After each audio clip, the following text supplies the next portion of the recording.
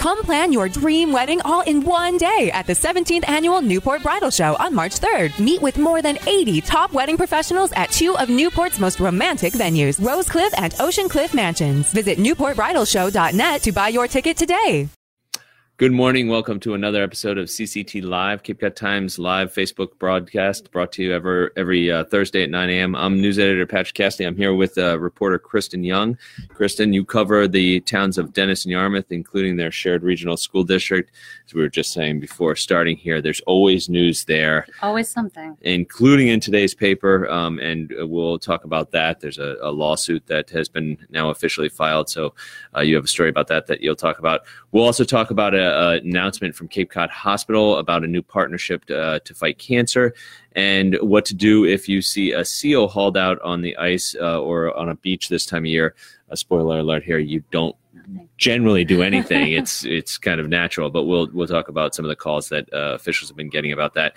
We'll then talk about the big story in today's paper, actually two stories about new training opportunities for local police officers here on the Cape and Islands. And finally, we'll look ahead at a story coming about a resurgence in the bald eagle population here on Cape Cod. You can take a look back at our past episodes and follow along at home by going to our website, checking out capecodtimes.com/CCTLive, or checking us out on Facebook, Twitter, Instagram, all those fun social media avenues. Kristen, you had previously reported on this threatened lawsuit, I think, at the time, and it's been officially filed now. This is the Dennis-Yarmouth Regional School District, long history here. What's going on with this most recent development? So the lawsuit has officially been filed.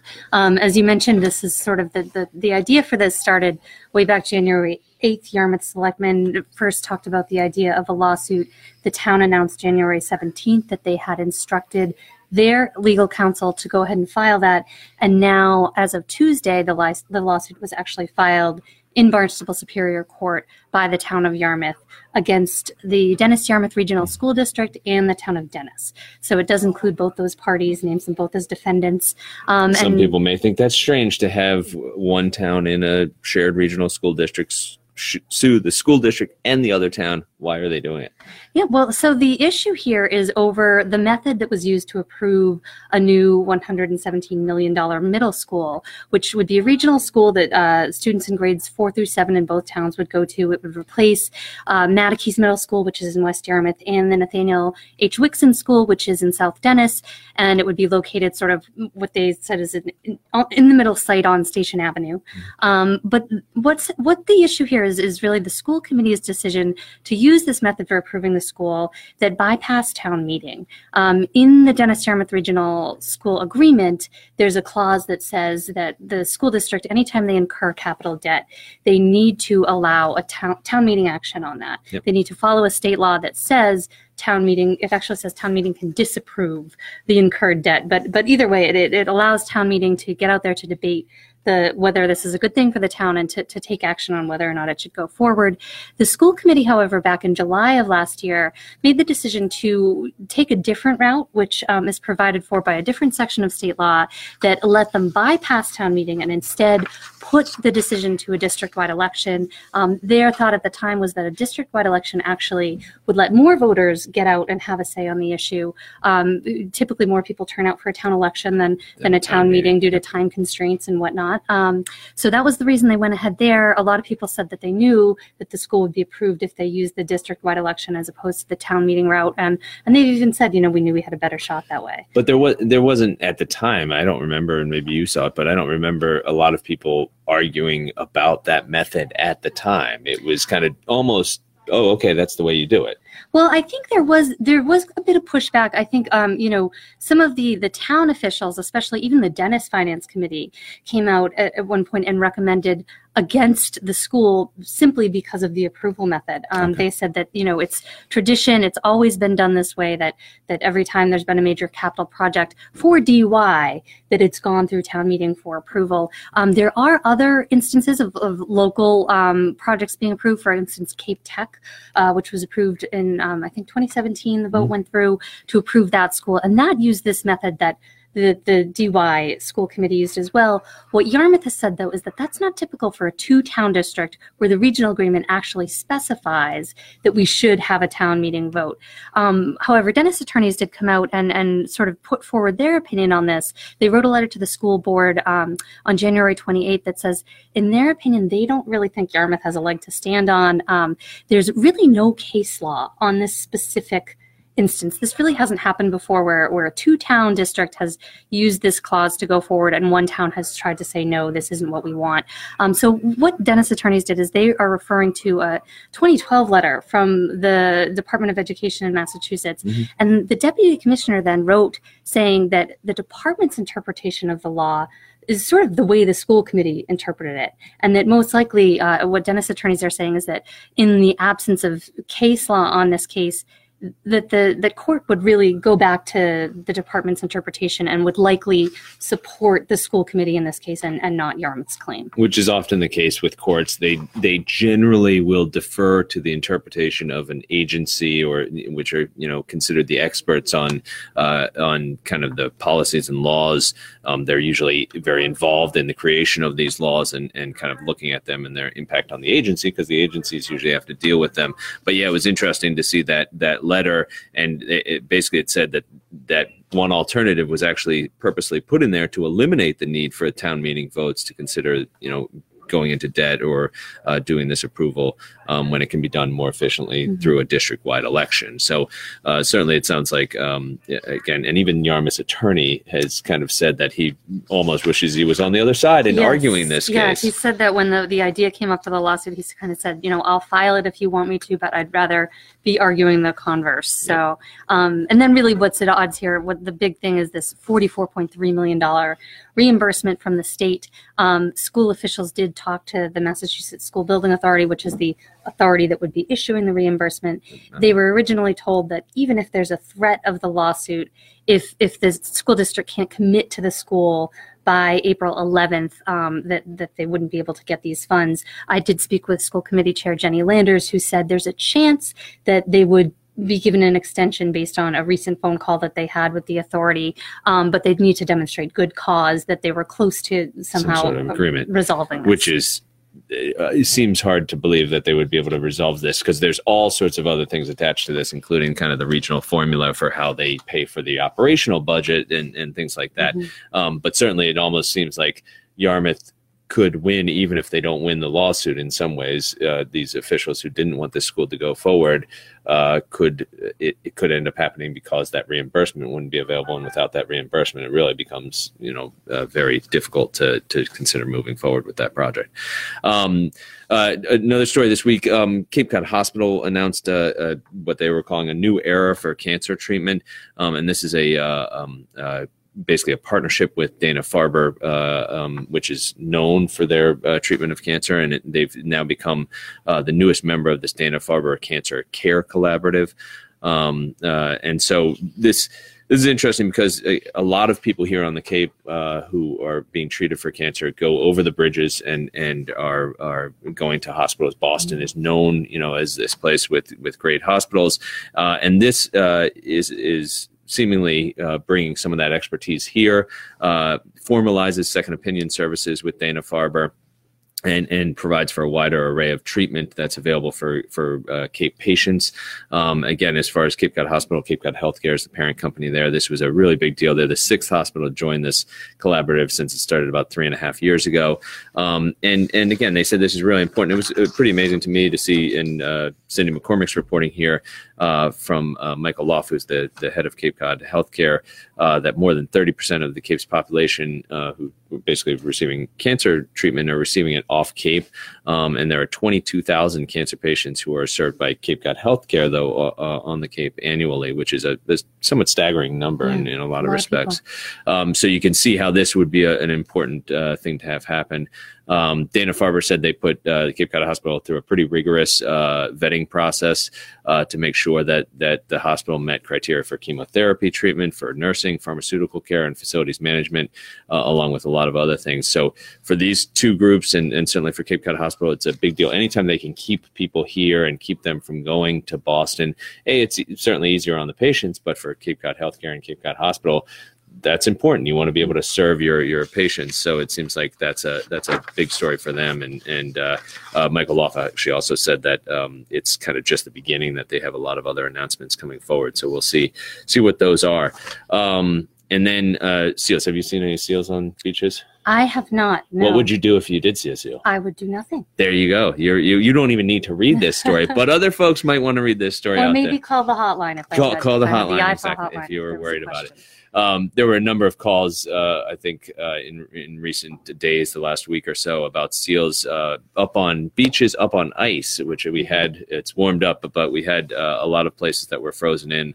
I remember Cape Cod Bay seeing it frozen in pretty good, which happens from time to time. And these seals were coming up on the ice, and folks were calling police, saying they were worried about the seals. Folks who are experts here, the International Fund for Animal Welfare, based out of Yarmouth Port, and the New England Aquarium also they actually put out a Facebook post that referred back to something they had put up, I think, last year or years before, that said, listen, this isn't abnormal. This is the time of year, sometimes for younger seals in particular, to come out of the water. They may be coming out of the water during stormy periods where their normal haul outs aren't available. We obviously have a lot of seals around here, up to 50,000 come to the Cape at this point, and that number's really increased over the years. But really, they say the biggest problem is actually people disturbing the seals. They're trying to rest. They're stressed out to begin with, maybe a little bit, and they're up on the ice trying to rest. We had a photo on the front. That seal didn't look stressed out. It's an adorable photo. It was a very nice position for that seal. He seemed to be just kind of laying there on the ice, basking in the sun. But they say they're trying to rest. If you have concerns, there is a hotline to call. I even give the number here. It's 508-743-9548 that you can call for the IFAW's Marine Mammal Rescue and Research Team. But they say don't bother them.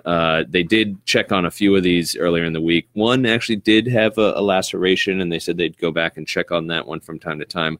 Another one was just chilling out, as our headline said, and the third they couldn't find, so they were going to just check back and make sure that one was okay. But there are a lot of seals out there. No need, and they have teeth too, and certainly they look cute, but could fierce, could bite you.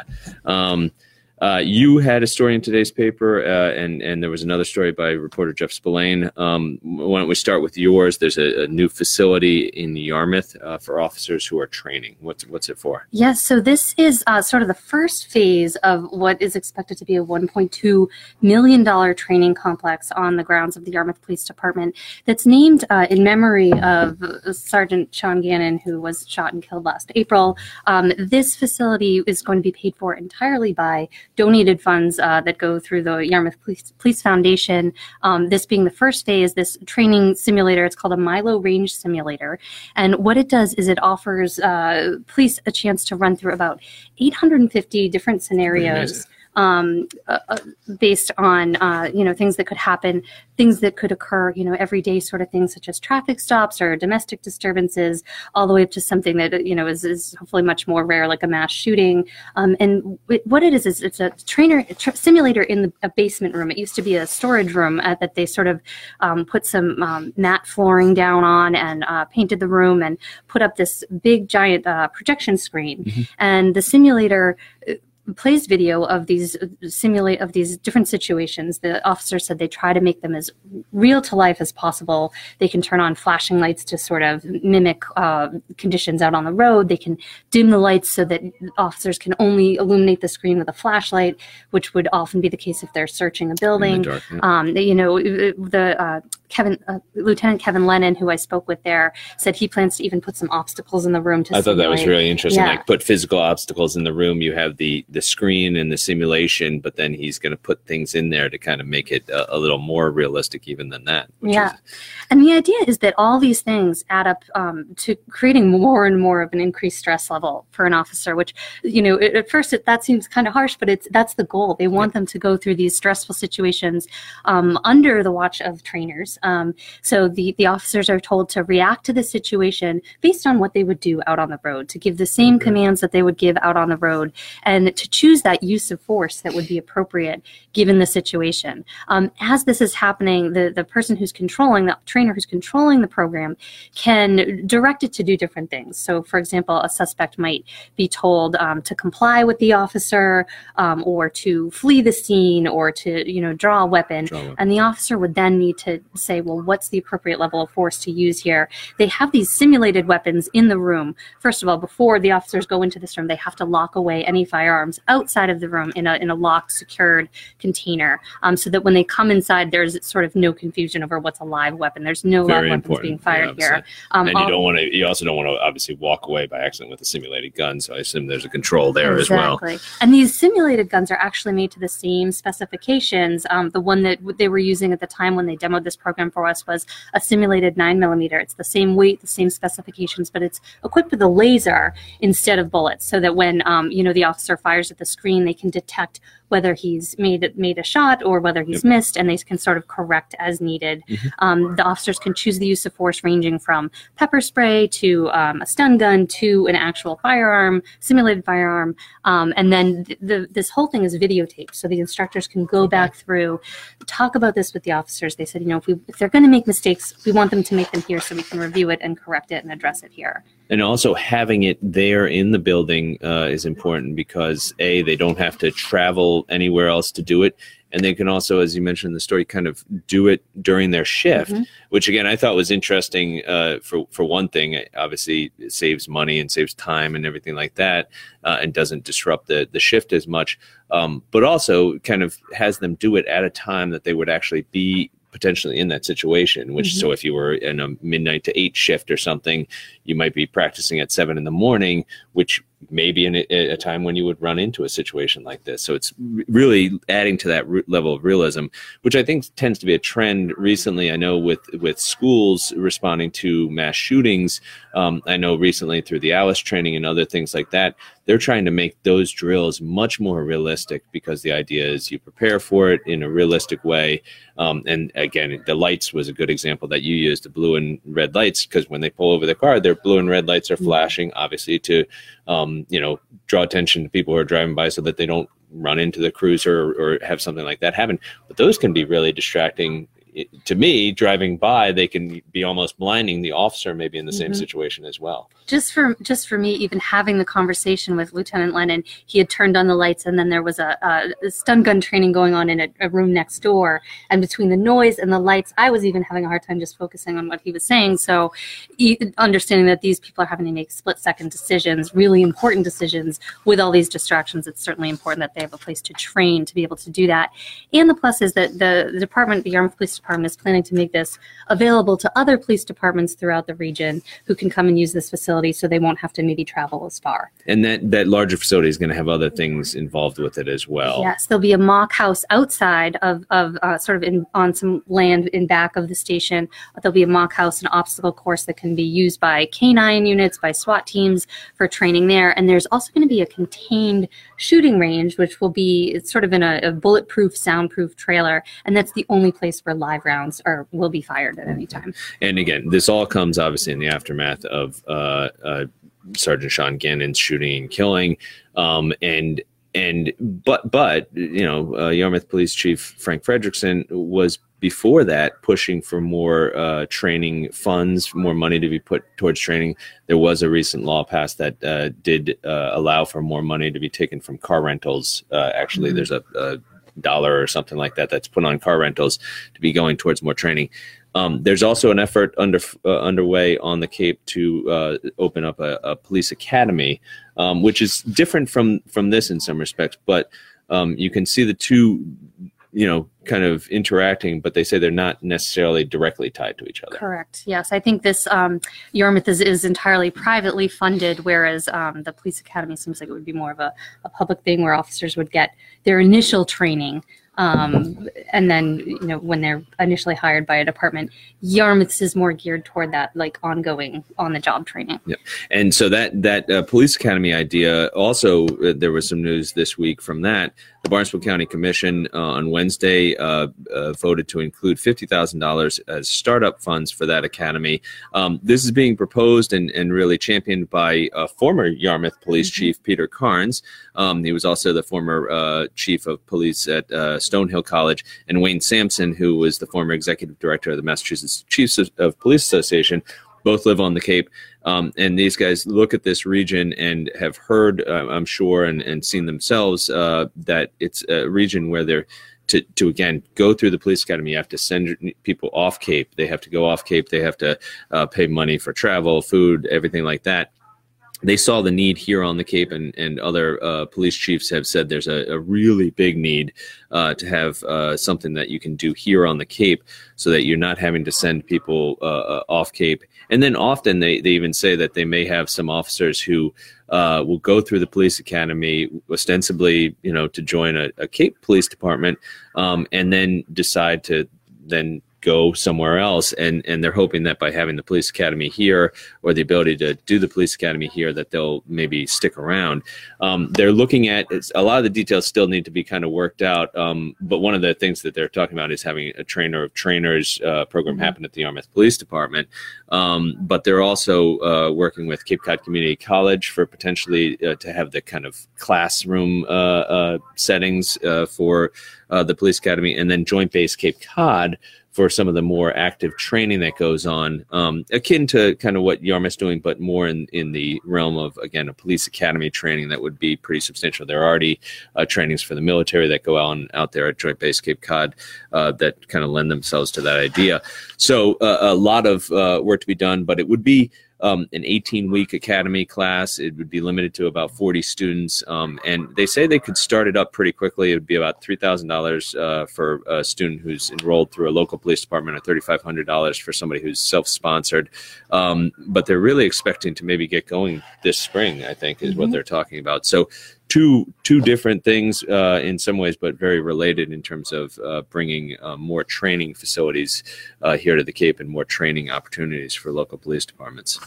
So we'll continue to follow both those. And again, your story today and Jeff's story, but your story really gives you an idea of what it's like to be in that training facility. It starts off with one of those scenarios that you discussed, which was really, again, telling in terms of what it's like to train for these sorts of things. Taking a quick look ahead, reporter Doug Frazier is working on a story about a resurgence in the bald eagle population here on the Cape. Have you seen one yet? No, No. unfortunately. I feel like I want to go hang out and just look for bald eagles. That would be really a nice day. They have made a comeback, but they're still waiting to kind of get some of the hard evidence that they're nesting here. And so Doug talked to some experts, and we'll have that story in the next couple of days. Feel free to look forward to that. Thanks again for joining us. Thank you again, Kristen, for covering all things DY and Yarmouth Police related. Please tell your friends, share the link. Feel free to reach out with any story tips or ideas. All our emails, including Kristen's, are at capecodtimes.com, where news starts on Cape Cod. Thank you again. And until next week, have a good morning and good luck.